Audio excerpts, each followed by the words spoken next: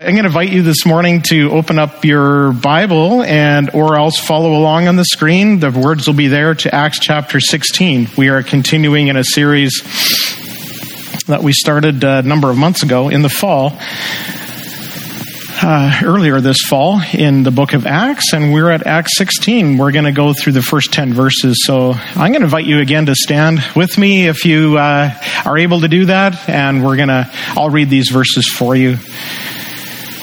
The header is Timothy joins Paul and Silas. Paul came also to Derbe and Lystra. A disciple was there named Timothy, the son of a Jewish woman who was a believer, but his father was a Greek. He was well spoken of by the brothers at Lystra and Iconium. Paul wanted to take Timothy to accompany him, and he took him and circumcised him because of the Jews who were in those places, for they all knew that his father was a Greek. As they went on their way through the cities, they delivered to them for observance the decisions that had been reached by the apostles and elders who were in Jerusalem. So the churches were strengthened in the faith, and they increased in numbers daily. And they went through the region of Phrygia and Galatia, having been forbidden by the Holy Spirit to speak the word in Asia. And when they had come upon Mysia, they attempted to go into Bithynia, but the Spirit of Jesus did not allow them. So passing by Mysia, they went down to Troas. And a vision appeared to Paul in the night. A man of Macedonia was standing there, urging him and saying, "Come over to Macedonia and help us." And when Paul had seen the vision, immediately we sought to go on into Macedonia, concluding that God had called us to preach the gospel to them. The word of the Lord. Thank you. You may be seated. So last night, as I was doing a little more preparation on this message and watching the Canucks game at the same time, I witnessed a pretty amazing goal, even though the Canucks lost the game badly. They gave up 14 goals in 2 games. Isn't this awful, the last 2? Anyway, it just goes to prove that in the world of sports, particularly professional sports, every second counts. The game is not over until it is over. And these players are trained to go hard right till that final buzzer or that final whistle. And also every play is not over until it's over. So yesterday, Hoglander, young man, went in for a little bit of one-on-one on the goalie and thought he had maybe scored in the 5-hole, but the goalie shut it off in his legs, and the goalie thought he had it trapped in there. He went down onto his knees, but as his legs parted in the back, there's the puck sitting there, right? And Hoglander turns around, goes back, digs the puck out, and scores. Fantastic goal. He stuck with it right to the end because he knew that the play was not over. This is a little bit of what we see in our text today. The Apostle Paul, together with Barnabas, they had done this first missionary journey. They had planted churches. They had gone back through Antioch down to Jerusalem, where a council met to decide some pretty important matters. And along the way, there was dissension. There was sharp dispute. And at the end of the section, you see a personal falling out between Paul and Barnabas, where they parted ways. And Barnabas took John Mark with him on the second missionary journey, which we're into today, started last week actually in our text. And Paul takes Silas with him on the second journey. And so there's these bumps in the road along the way, but they're persevering, they're sticking with it, they're staying on mission. The play is not over, the game is not over until it's over. And today we're going to learn, I'm going to highlight 4 things of what helped them stay on mission. Nicky Gumbel in my devotions, he said a couple of days ago, he said, from the moment of choice to the moment of triumph, there will be many battles. This is the pattern in the Bible. First comes the call, then the problems. Finally, there is fulfillment. In between, keep persevering and trusting. And this is what we see Paul and Barnabas with John Mark and Silas together with Paul now on this second journey. So how do they stay on mission? I'm going to mention these 4 things here today. Number 1, staying on mission requires strategic discipleship. If you think strategy applies only to professional sports, you're wrong. Strategy applies definitely to the church and the mission that God has called us on. Churches, we, being the church, have to be strategic and intentional when it comes to sharing, preaching the gospel, which is what the call was all about. That is the goal, is the gospel. How can we be intentional and strategic in it? Verses 1 through 3, I'm going to read these again. So Paul came also to Derbe and to Lystra. A disciple was there named Timothy, the son of a Jewish woman who was a believer, but his father was a Greek. He was well spoken of by the brothers at Lystra and Iconium. Paul wanted Timothy to accompany him. He thought, here's a guy that I want on my team. Just like he chose Silas. If you read earlier in Acts chapter 15, it says that Silas was a leader among the brothers in the church of Jerusalem. It was Silas who was sent by Jerusalem back to Antioch to deliver the decision of the Council of Jerusalem to say, okay, you don't need to be circumcised to be saved, but these are the things that we want you to do. Avoid sexual immorality and, the meat from strangled animals and so on. There is several things that they wanted them to do. And it said that he was also a prophet. He was a man of quality. And so Paul built his team around guys like Silas and a young man like Timothy, who Paul saw so much potential in and would go on to be an incredible leader in the church later. It's a beautiful example of how Paul exercised the authority of Christ based on Matthew 28, where he said, Jesus said, all authority on earth and heaven and earth has been given to me. Therefore, go and make disciples of all nations.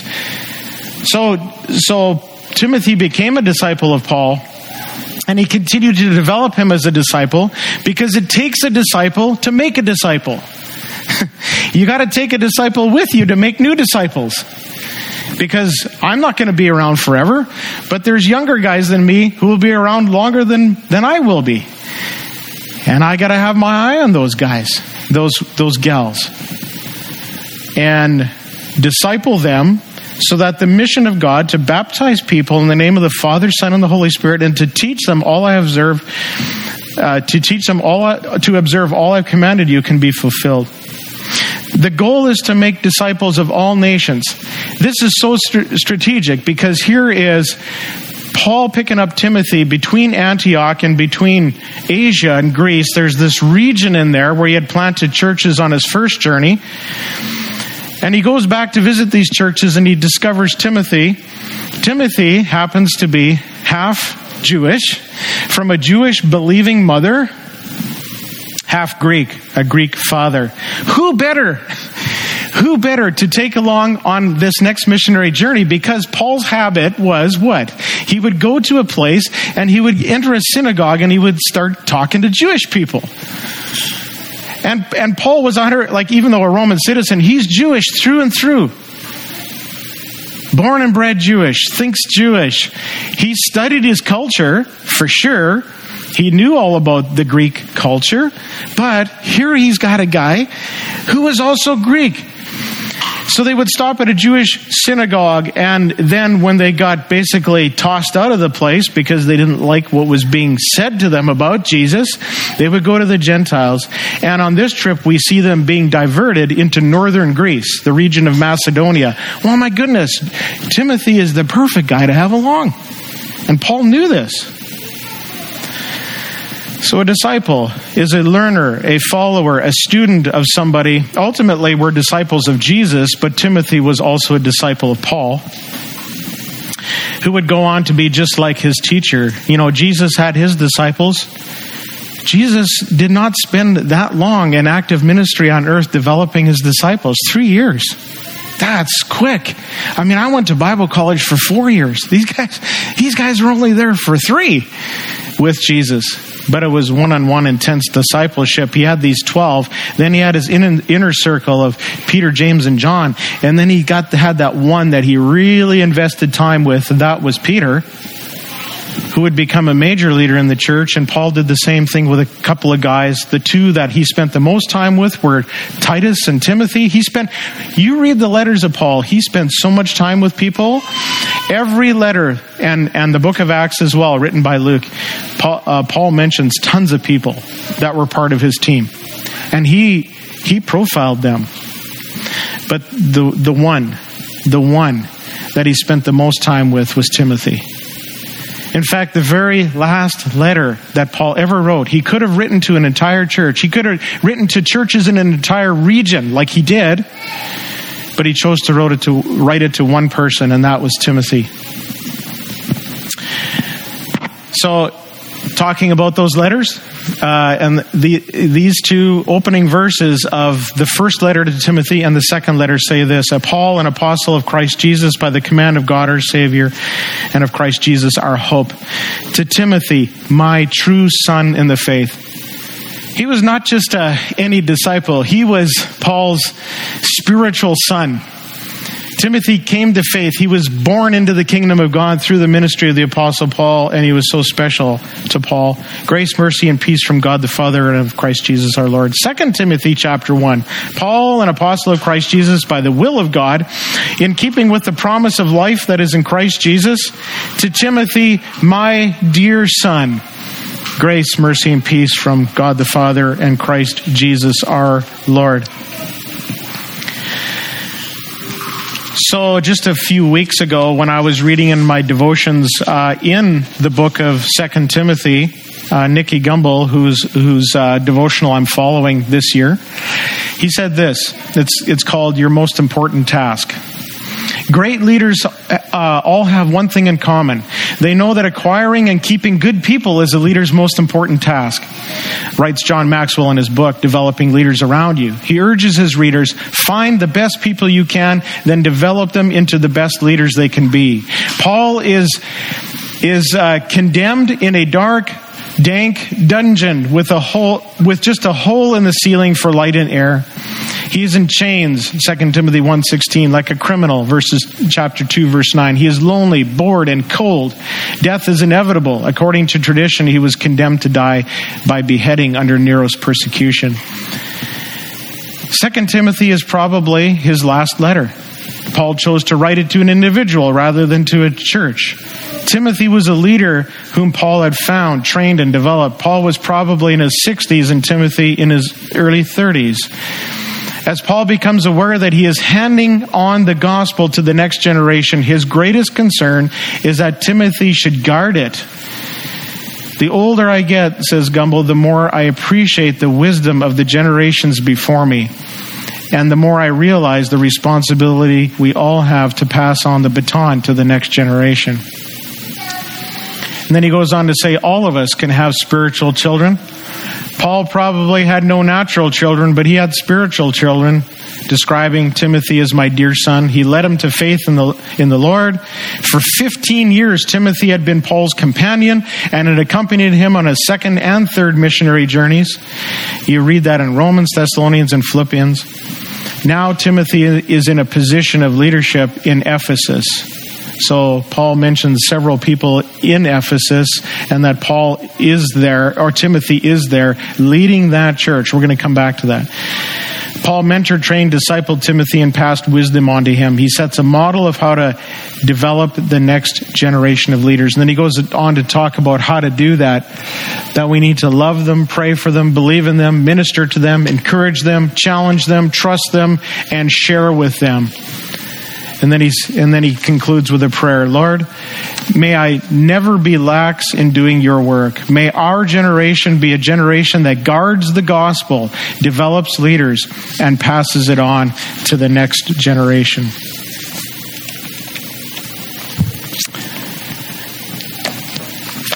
The first thing that we do to stay on mission is we look around to develop leaders around us, to be strategic in choosing people and to go on to be entrusted with the gospel, to share it with others. The second thing to stay on mission requires sacrificial dedication. Verses 3 and 4. So he took him and circumcised him. Let the time out right there. We just read chapters and chapters in the book of Acts about you do not need to be circumcised in order to be saved. There is sharp dissension and dispute about circumcision, and they came to the conclusion, it is not necessary. What does Paul do with Timothy? The first thing is he circumcises him because of the Jews who were in those places, for they knew that his father was a Greek. And as they went on their way through the cities, they delivered to them for observance the decisions that had been reached by the apostles and elders who were in Jerusalem. So here, Paul says, I'm going to circumcise Timothy. If you read Titus, you'll read that this is another protege of Paul's. Titus chapter 1 and Galatians 2, Paul did not require Titus to be circumcised. It was all about context. In Timothy's case, uncircumcision would have been a barrier to the gospel. Whereas in Titus' case, circumcision would have been a barrier to the gospel, if you read context and where they were serving and who they were surrounded with. 1 Corinthians chapter 9, Paul addresses this. Corinth, by the way, is one of the churches that was established on this journey in the region of Macedonia. Paul said, we put up with anything rather than hinder the gospel of Christ. My goodness, talk about dedication. This is an irreversible action that Paul took with Timothy. This is significant. Paul said, and then he goes on, though I am free and belong to no one, I have made myself a slave to everyone to win as many as possible. To the Jews, I became like a Jew to win the Jews. To those under the law, I became like one under the law, though I myself am not under the law, so as to win those under the law. To those not having the law, I became like one not having the law, though I am not free from God's law, but am under Christ's law, so as to win those not having the law. To the weak I became weak to win the weak. I have become all things to all people, so that by all possible means I might save some. I do all this for the sake of the gospel, that I may share in its blessings. Do you not know that in a race all the runners run, but only one gets the prize? Run in such a way as to get the prize. Everyone who competes in the games goes into strict training.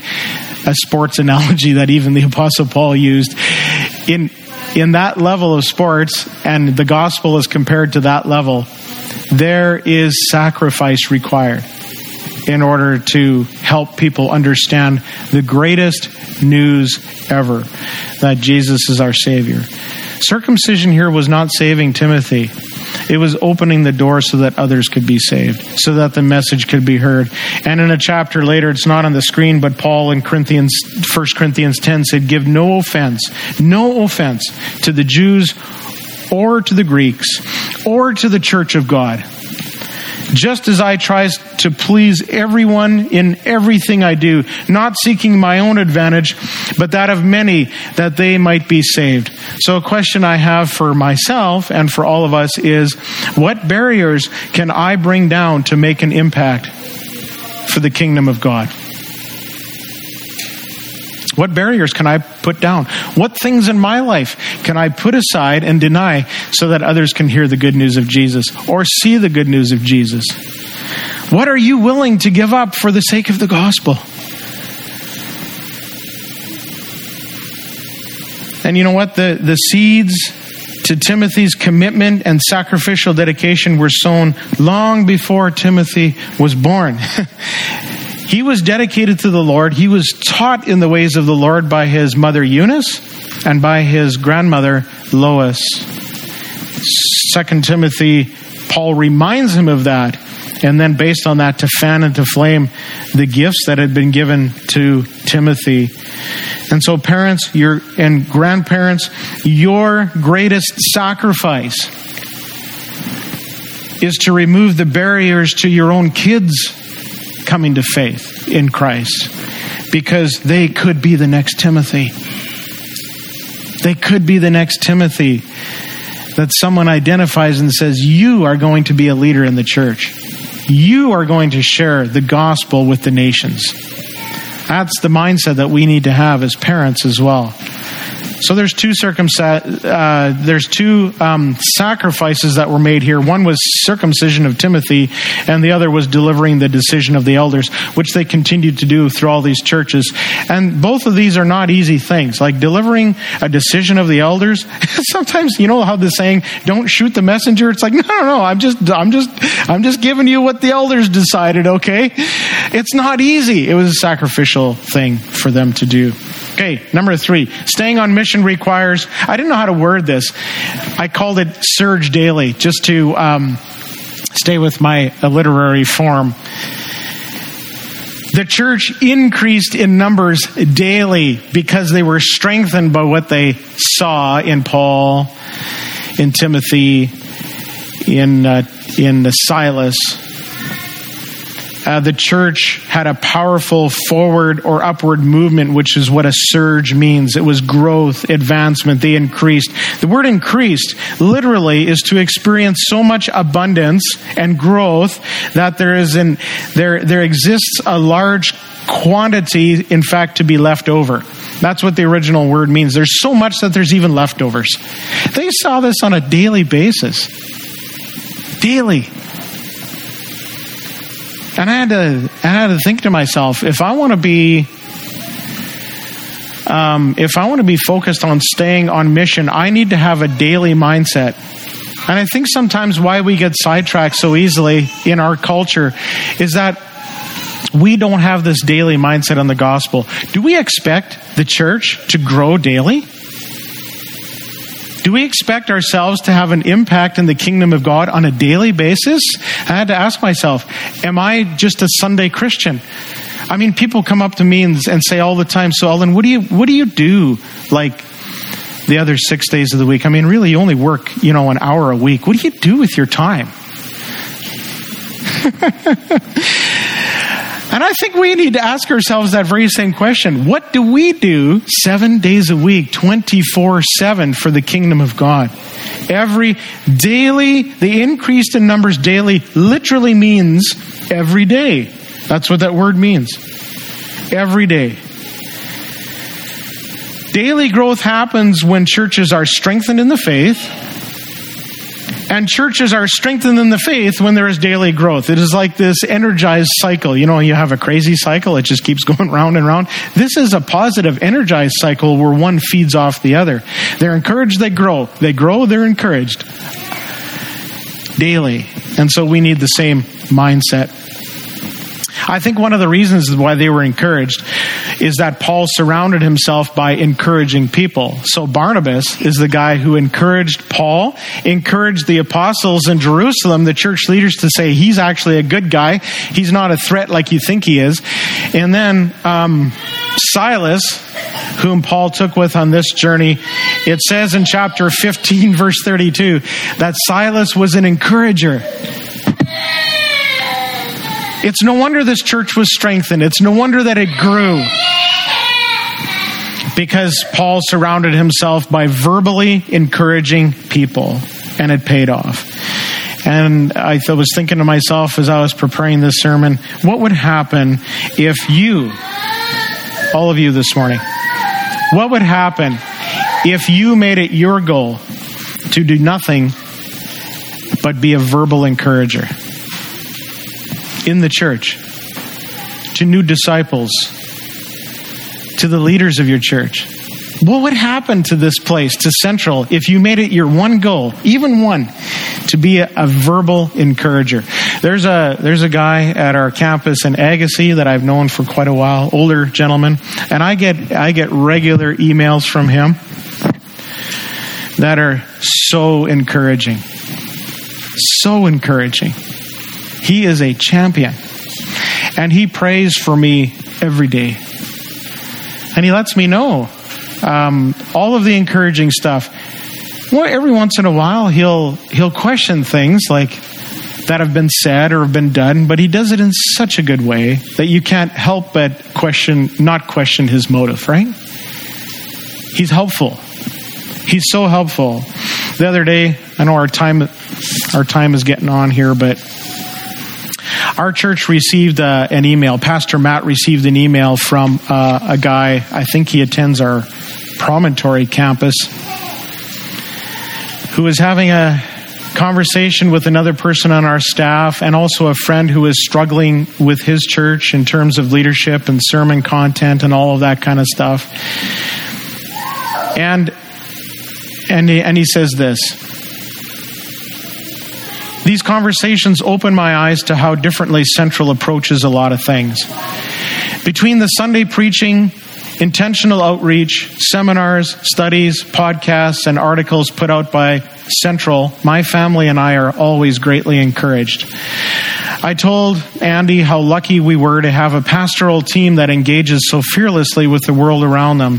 It shows a confidence in Jesus and the power of the gospel to be bigger than it all, and a humbleness that we must trust things to the Lord's hand. There are no taboo subjects, topics, or ideas at our church. Amongst the staff and parishioners, there's an open discourse and discussion centered and rooted on the completed work of Christ and the power of a living God. I've been accused of being verbose, so I wrap it up here. Thank you for your leadership. Thank you for your intentionality. Every year that goes by, I'm attending Central, I find myself challenged to grow in my understanding of the gospel. This is the stuff that strengthens churches and helps us grow, when people are so encouraging and they tell us and we tell each other. So let's keep doing that. The last thing that is required to stay on mission real quick, but the most significant, is a spirit-led direction. If you didn't notice, the majority of this text is made up of the Holy Spirit.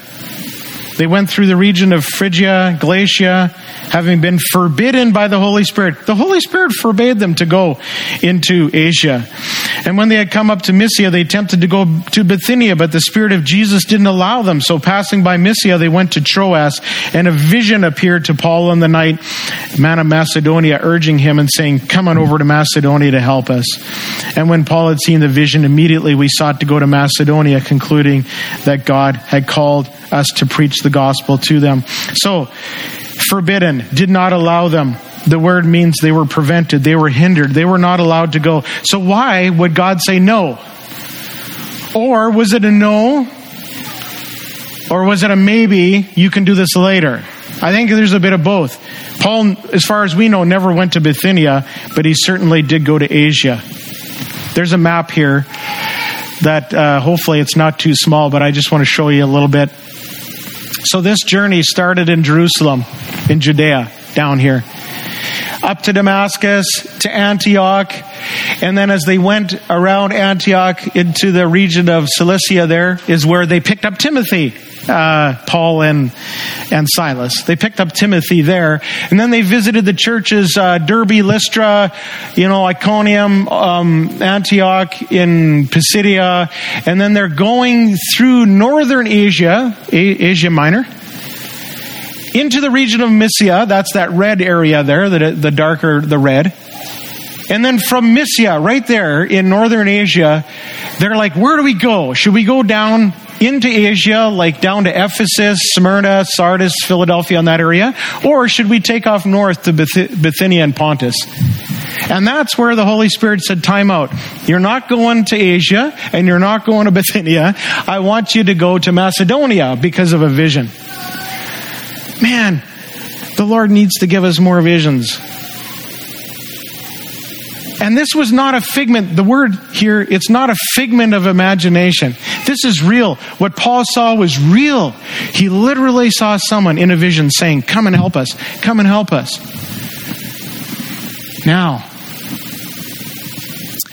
if you read the Gospel of Peter, 1 Peter, he mentions ministry in Bithynia. It could very well be that before Paul ever even went on his first missionary journey, or the second one for sure, the Apostle Peter was already in Bithynia doing ministry and establishing churches. Because he mentions Bithynia in 1 Peter. Ephesus is where... So they make a brief stop in Ephesus on second journey, where that's coming up in coming weeks, before they head back to Jerusalem again, before they go back to headquarters. But they spend all this time in northern Greece first. Who would end up being the church leader in Ephesus? Timothy. By the way, it's where the Apostle John and the mother of Jesus both lived and went to church. The Apostle John eventually was exiled to Patmos, but that's where the Apostle John did ministry. But Timothy was his pastor. Ephesus was a hard place. And I don't think Timothy would have been, as a young convert, a new disciple, would have been ready for Ephesus had he not done that whole trek first. And one of the reasons I believe this is because when they hit Berea in northern Greece, do you remember what the Acts says about Berea? The Bereans, they were of more noble character than anyone else because they studied diligently the scriptures to see if what Paul was saying was true. Well, lo and behold, who does Paul leave in Berea? Timothy. He says, Timothy, you stay there for a while. I'm going to carry on. And he ends up in Corinth. And from Corinth, Paul now says, okay, Timothy, come back and join me here because there's a good work being established. Timothy is getting Bible school training in Berea. He was not allowed to go to Ephesus first. And there was a reason. The need in northern Asia, Greece. There was two different kinds of need. The people were poor. And you talk, you read through Corinthians, how, an offering was taken up for these people because they were so poor. Aid was sent from Jerusalem and places like that. But they also, they took up, out of their poverty, they met the need of people in Jerusalem. But these people were poor. And that's where Paul said, for you know the grace of our Lord Jesus Christ, that though he was rich, yet for your sakes he became poor. He went to them in their poverty that they might realize their need for Jesus in Corinth and in northern Greece.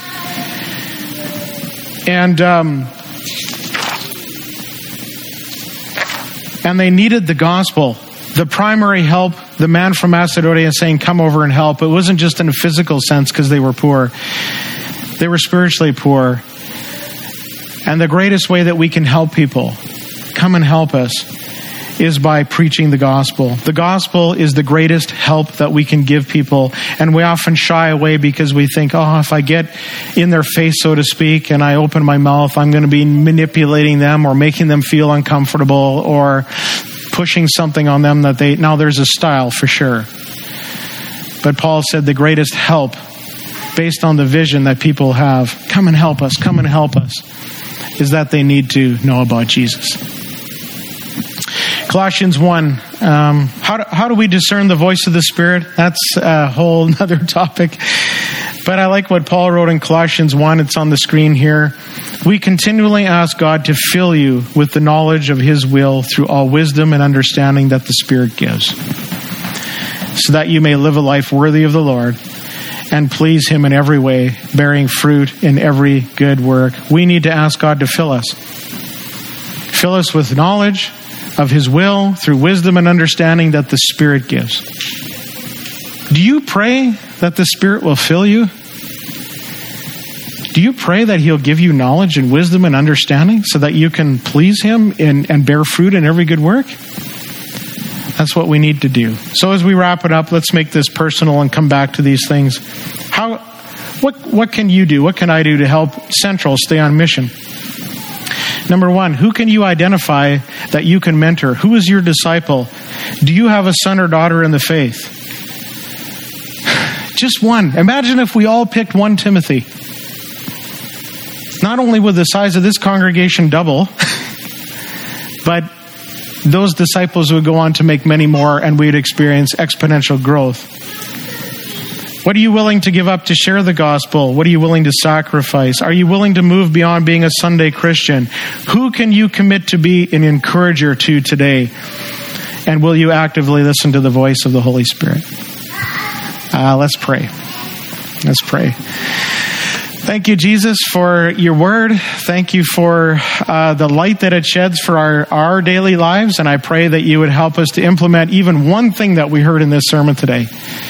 One thing that will help us and this church stay on mission. So give us that grace. I thank you for this congregation. I pray that many doors for the gospel would be opened in Lake Errock. and that one day the books of history would be opened, and we would see people's names and their disciples making an impact in this area, the Spirit calling people to go here, to help people, to share the good news of Jesus. Lord, would you open that kind of ministry up among us, in us, through us, for your glory, for the growth of your kingdom. In Jesus' name I pray. Amen. Amen.